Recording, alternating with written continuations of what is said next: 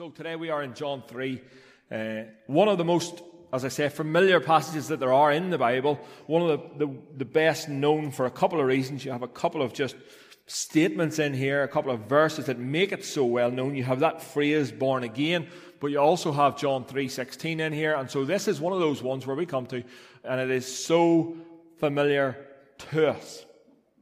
And I'm praying that that would not lead us to complacency today. Unless you've been living under a rock for the last 48 hours, you will know, and you have been aware, that yesterday was the funeral of the Duke of Edinburgh.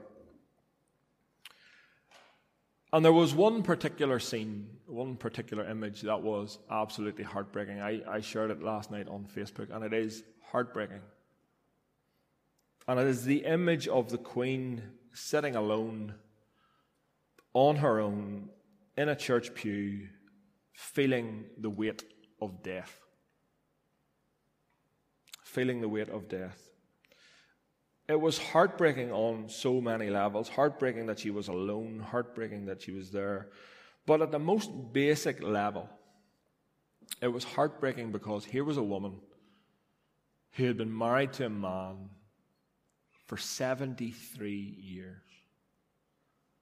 And that relationship had been torn apart at that moment. 73 years. A literal lifetime. 70 years and 10 plus 3. A literal lifetime together.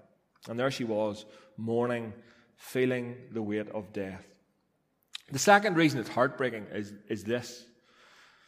Everyone, bar no one, faces death.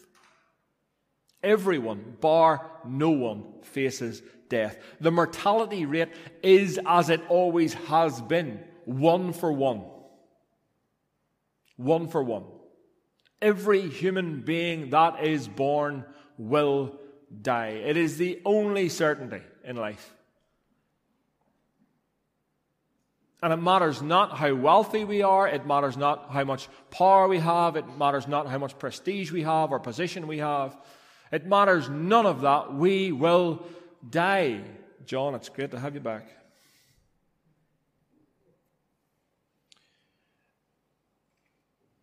Flip the coin. It's the same. It doesn't matter how poor we are or how little power we are or how little prestige we have or any of those things, how destitute we are, we will die. The mortality rate is the same, 1 for 1. 1 for 1.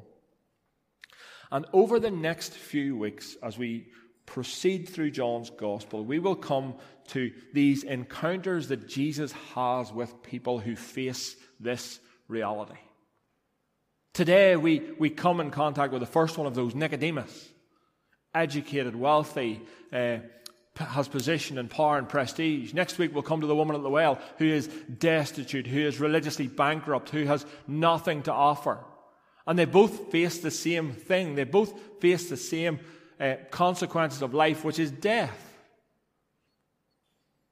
And my hope is, as we meet these characters that Jesus comes in contact with, my hope is this, that we will see how glorious Jesus is.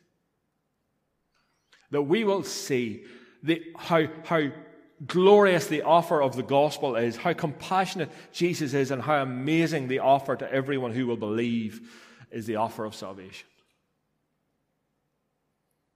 And today we come up to our first encounter, and that is Nicodemus.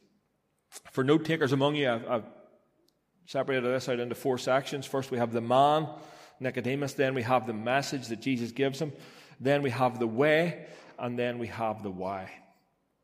So let's begin with the man, Nicodemus. Nicodemus of Jerusalem, who came to Jesus by night. I don't know about you, but that shows my age probably. And I've asked a few people this week. But when I hear the name Nicodemus, when you hear the name Nicodemus, what comes to mind? This is dangerous. When I hear the name Nicodemus, I'm showing my age. I think of Shakademus and Pliers. Does anybody recognize that? No? Shakademus? Tease. No? Nobody? Right, okay. Tangent. Nicodemus of Jerusalem, who comes to Jesus by night. Now, commentators love that. Preachers love that. He comes by night. Why does he come by night? Oh, I know. He comes by night because he doesn't want to be seen by everybody else, because he's a religious leader and Jesus is this rebel, and he comes to Jesus by night not to be seen. We don't know that. Could have been handy. He could have been just finished work and he came to Jesus. We don't know that. Some commentators think that the night that John portrays, he comes to Jesus by night, the night is to represent the darkness of Nicodemus' soul and the fact that he was in a dark spot. We don't know that. But commentators and preachers love these things because it preaches well when we actually don't know these things. We don't know why he came to Jesus by night. But he comes by night. And we know that Nicodemus, there is a transformation that happens in Nicodemus' life. We don't see it here in John 3, but we see it throughout the rest of John, and it comes to a culmination where him and Gamaliel place Jesus in the tomb. So we know there's a point somewhere along the line where something clicks. We'll see that he is born again.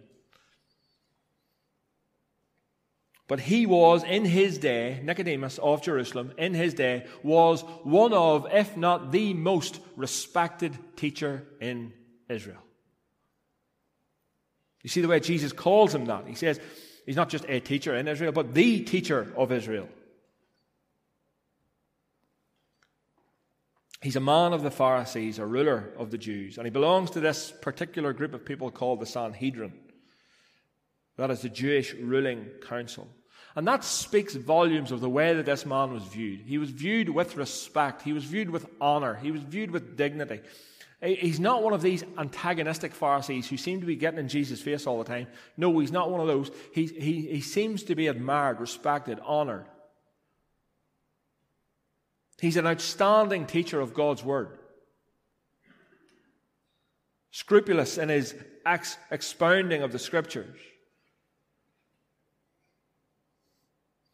And if you have been in Jerusalem, if you get these scenes in Scripture and certain feasts, Passover, Pentecost, where Jerusalem, the population of Jerusalem was thought to have swelled maybe to 3 or 4 times the size of the normal population.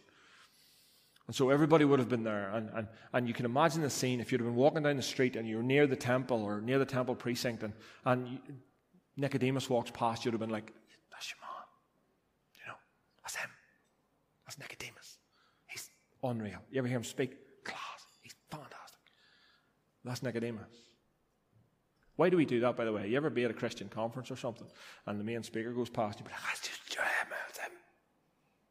See, that's him there. Human being, like everybody else. But that's him. That's what it would have been like for Nicodemus. He was the man.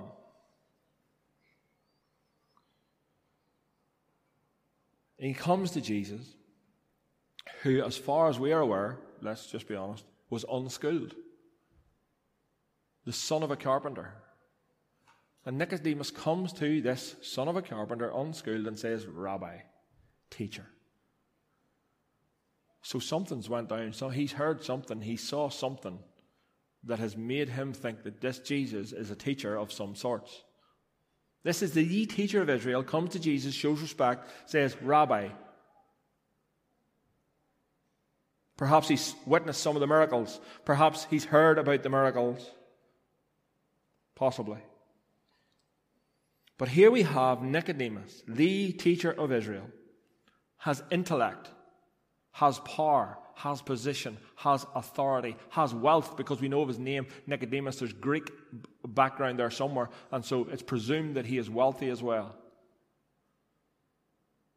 He has everything that you would think. He has everything that you would think would make a great church person. And Jesus says this: he is not in the kingdom of God. He is not in the kingdom of God. He is outside the kingdom. Now, if that doesn't shock you or jolt you in some way, you are not reading the same passage that I am reading. It is shocking, because here is the most respected teacher in Israel, and he is outside of the kingdom of God. The best communicator of the Scriptures. And I make the analogy, and you'll understand, I'm not saying that these guys are not part of the kingdom. They are. But in modern day churchy world, that would be like us saying, listen, Matt Chandler, John Piper, Francis Chan, one of those types of communicators, Bible knowledge, all that jazz, not part of the kingdom. That's the shock. Jesus says, you're not part of the kingdom. He could talk about it, he could preach about it, he could expound it, but he's not in the kingdom. And so obviously that raises questions for us. It obviously raises the question that if someone can be educated, be theologically sound, can have power, prestige, position, all these things, not be part of the kingdom, could that be us? Could that be me? Could that be you? Here's a man with all the theological knowledge under the sun, and he is not part of the kingdom. So that's where we start. We start with the man, Nicodemus. That's who he is. Then we get the message. So we have a picture of who this guy is. He's respected, he's well known, he's wealthy. He comes to Jesus. And he says, I come to you because I see the signs that you're doing. Let me just read this again. Now there was a man from the Pharisees named Nicodemus, a ruler of the Jews. He came to Jesus by night and said to him, Rabbi, teacher, we know that you're a teacher who comes from God, because no one can do the signs without God unless God is with him. Now, that looks like respect. You'd agree, yeah? It looks like respect. It looks like Nicodemus is coming to Jesus and giving him respect. Now, what does Jesus do? What's Jesus' response? Well, gee, thanks, Nicodemus. Thank you so much, teacher of Israel. I am glad that you have noticed the signs that I am doing. And I am honored that you have noticed. Is that what Jesus does? Who says anything about being subtle when it comes to sharing the gospel? Jesus goes straight for the jugular. The teacher of Israel comes to Jesus, says, Rabbi, I see you're doing some cool signs. Jesus goes, do you know what? You must be born again. Sorry, it's just one of those instances where I have to say this. There isn't much relationship building went on before this. Let's journey with him for a while, and then we can share the gospel. No.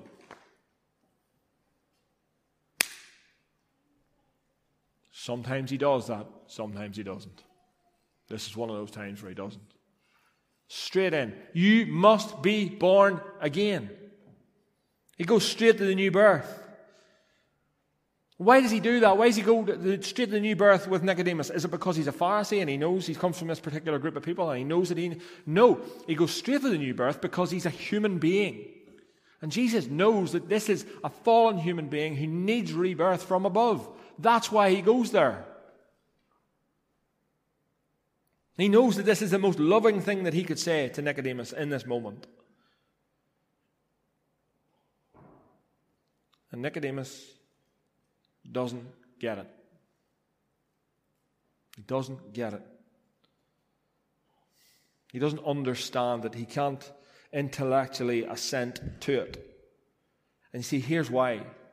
Belonging to the kingdom is not a matter of intellectual qualification, but it is a matter of spiritual rebirth.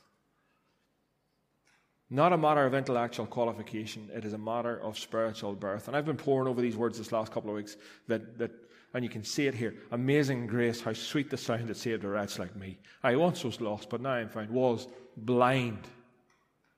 Blind. But now I see. You see, that was my testimony for 20 years before I came to know Jesus. It was your testimony if it was before you came to know Jesus. You weren't good and Jesus made you a little bit better. You were dead and Jesus made you alive. You were blind and Jesus made you see. That's our testimony. Nicodemus doesn't get it. Because you cannot see spiritual realities unless you are born again. Born again. Jesus says to Nicodemus, you'll never understand this unless the Spirit opens your eyes to see what's going on here. Nicodemus, I don't get it. I don't understand. Commentators think that John is having a bit of fun here with Nicodemus in the fact that he later knows that Nicodemus will come to know Jesus. And it's as if Jesus is saying these things, Nicodemus is replying, I don't get it. And Jesus is sitting there nodding, saying, yeah, I know you don't get it. You will, though. I know you don't get it now, but you will. The point of the story is this. The point of the Nicodemus story is this, and it goes from the greater to the lesser.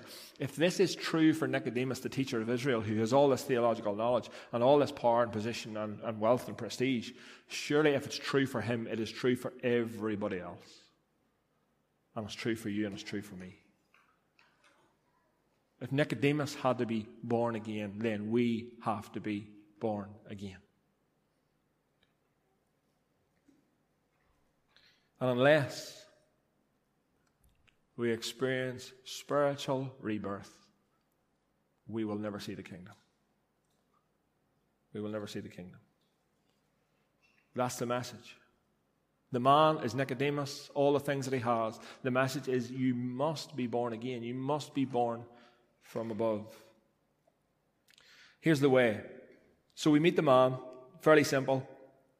We know who he is. We get the message. It's simple as well.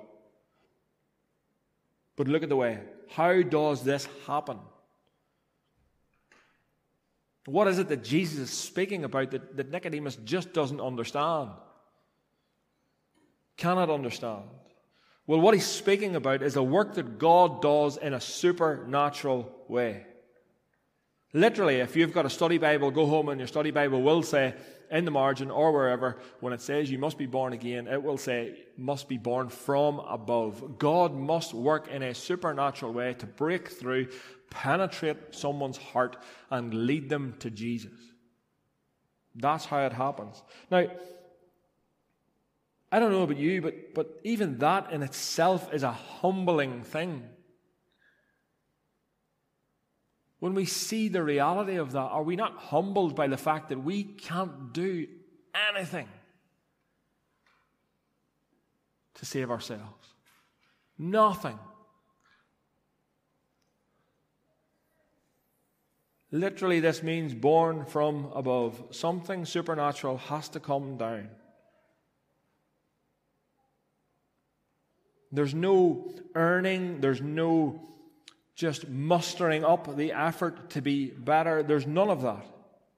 And you see, this is where Christianity is different from every other world religion. Every other world religion will tell you, be better.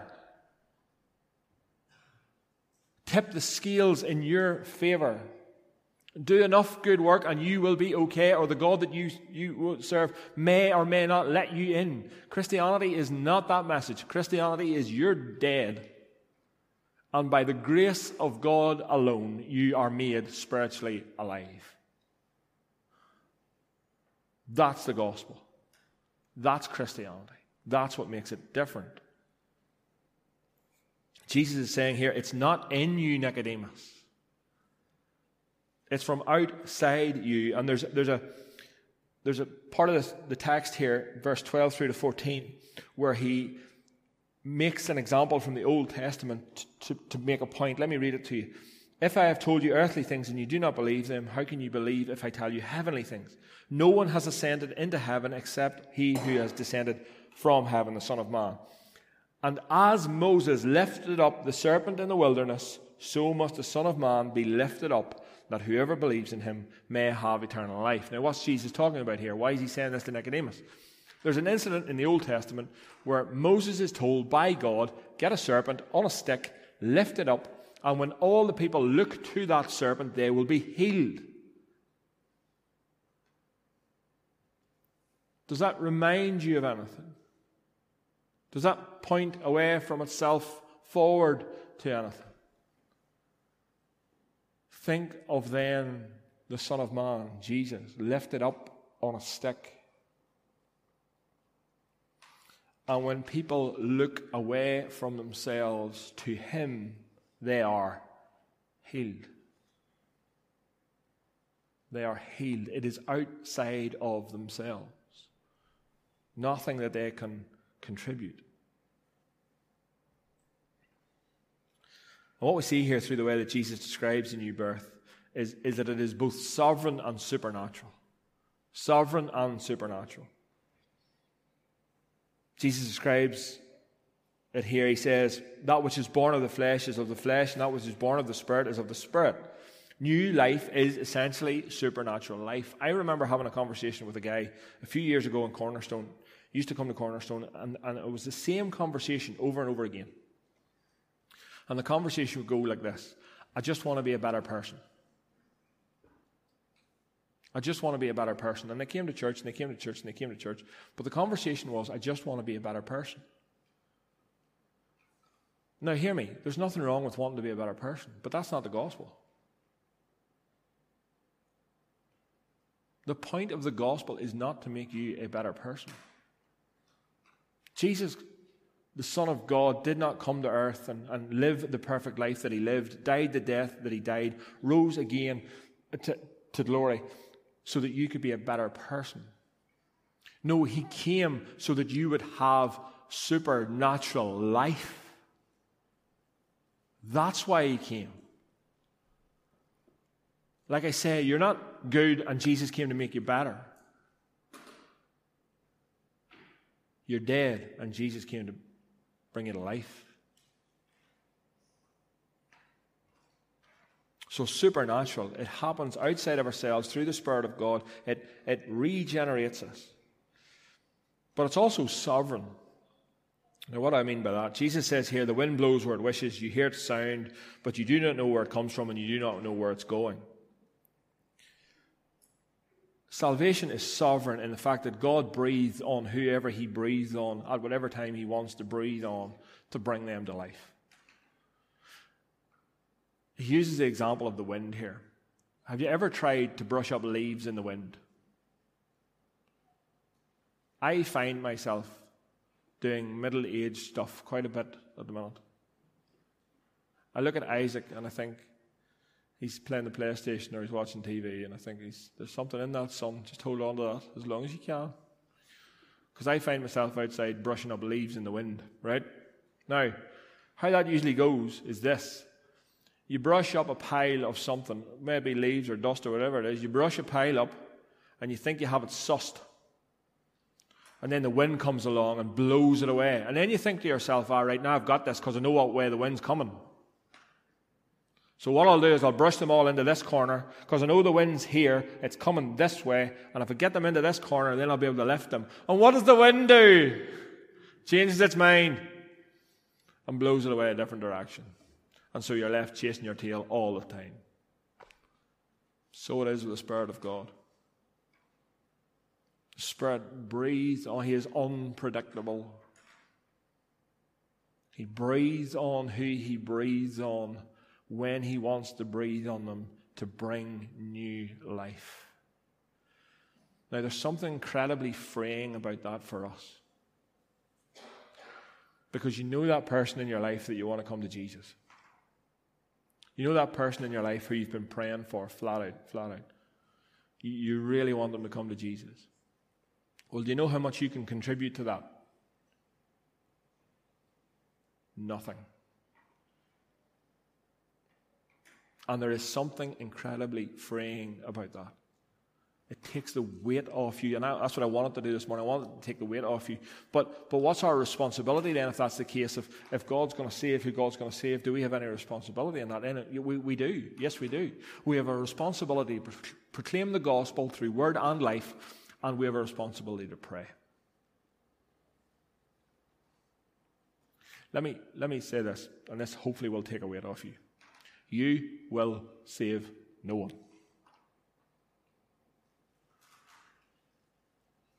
Some of you, that freaks out.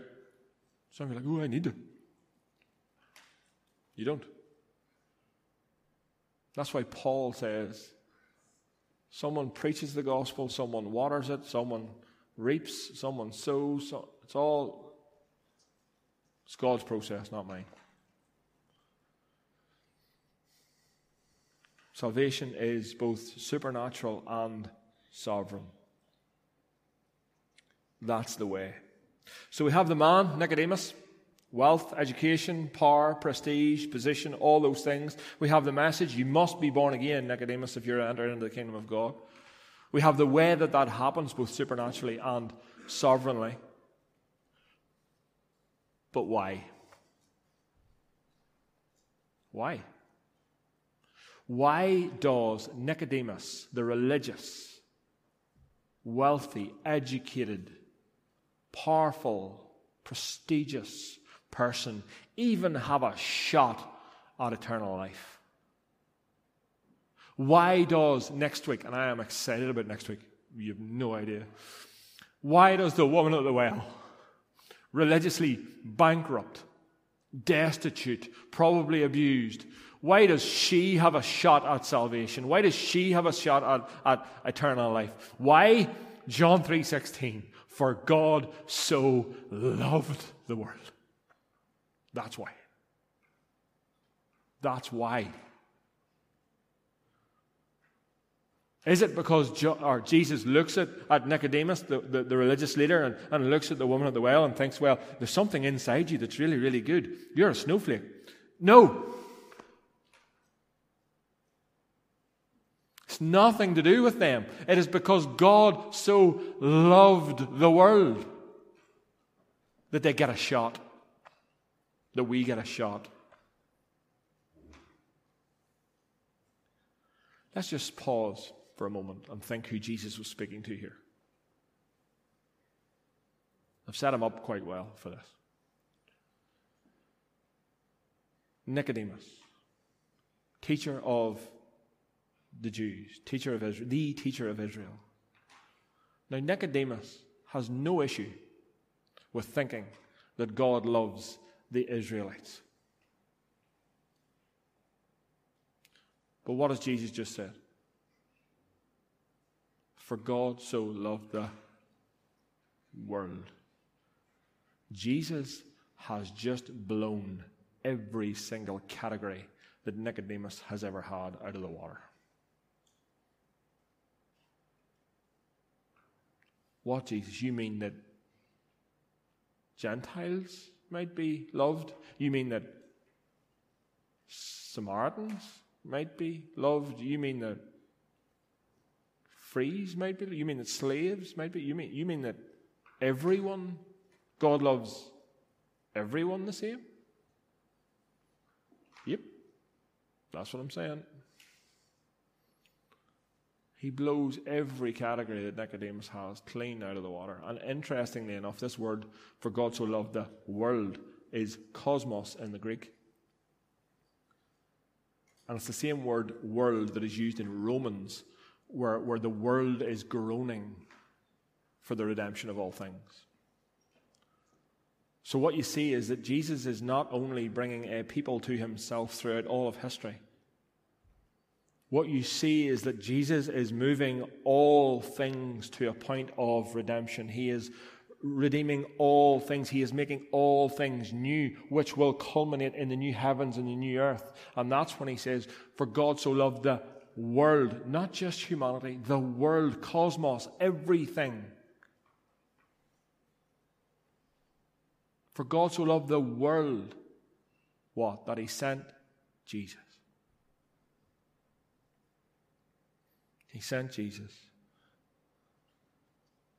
his perfect, beautiful, lovely Son. And here's the clause. That whosoever, I love it, the whosoever, Jew, Gentile, Greek, slave, free, barbarian, Scythian, whoever it may be, the rich, the poor, the black, the white, whatever category of person you can think of, the whosoever believes in him, not just some intellectual assent, but what this word believes means is like putting all your chips in, trusting in the work that he did, trusting in the person that he is, trusting in him alone for salvation. That's what this word believes means. So that whosoever believes in him may have what? Eternal life. Life, which begins now. Not when we die. Now.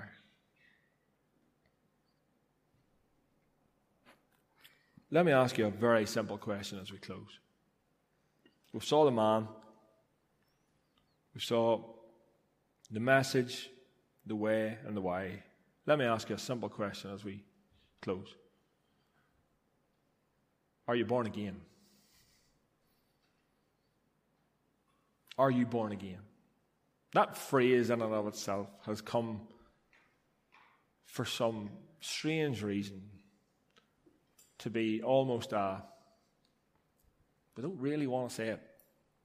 You know, there's your Presbyterians over here, and there's your Pentecostals, and then there's your Baptists, and then there's Roman Catholics, and there's all different these classes of Christianity, and then there's the born-again crowd. They're the weird ones. They're the sandwich board and the placards people. We just avoid them. But here's what I want to say. There only is one crowd. There only is the born-again crowd. Now let me ask you, are you born again? Are you born again? Let's pray. Father, I pray that your Spirit would move.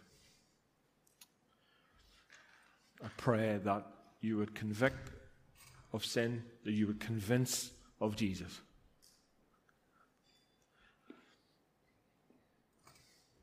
Help us to see our need of you.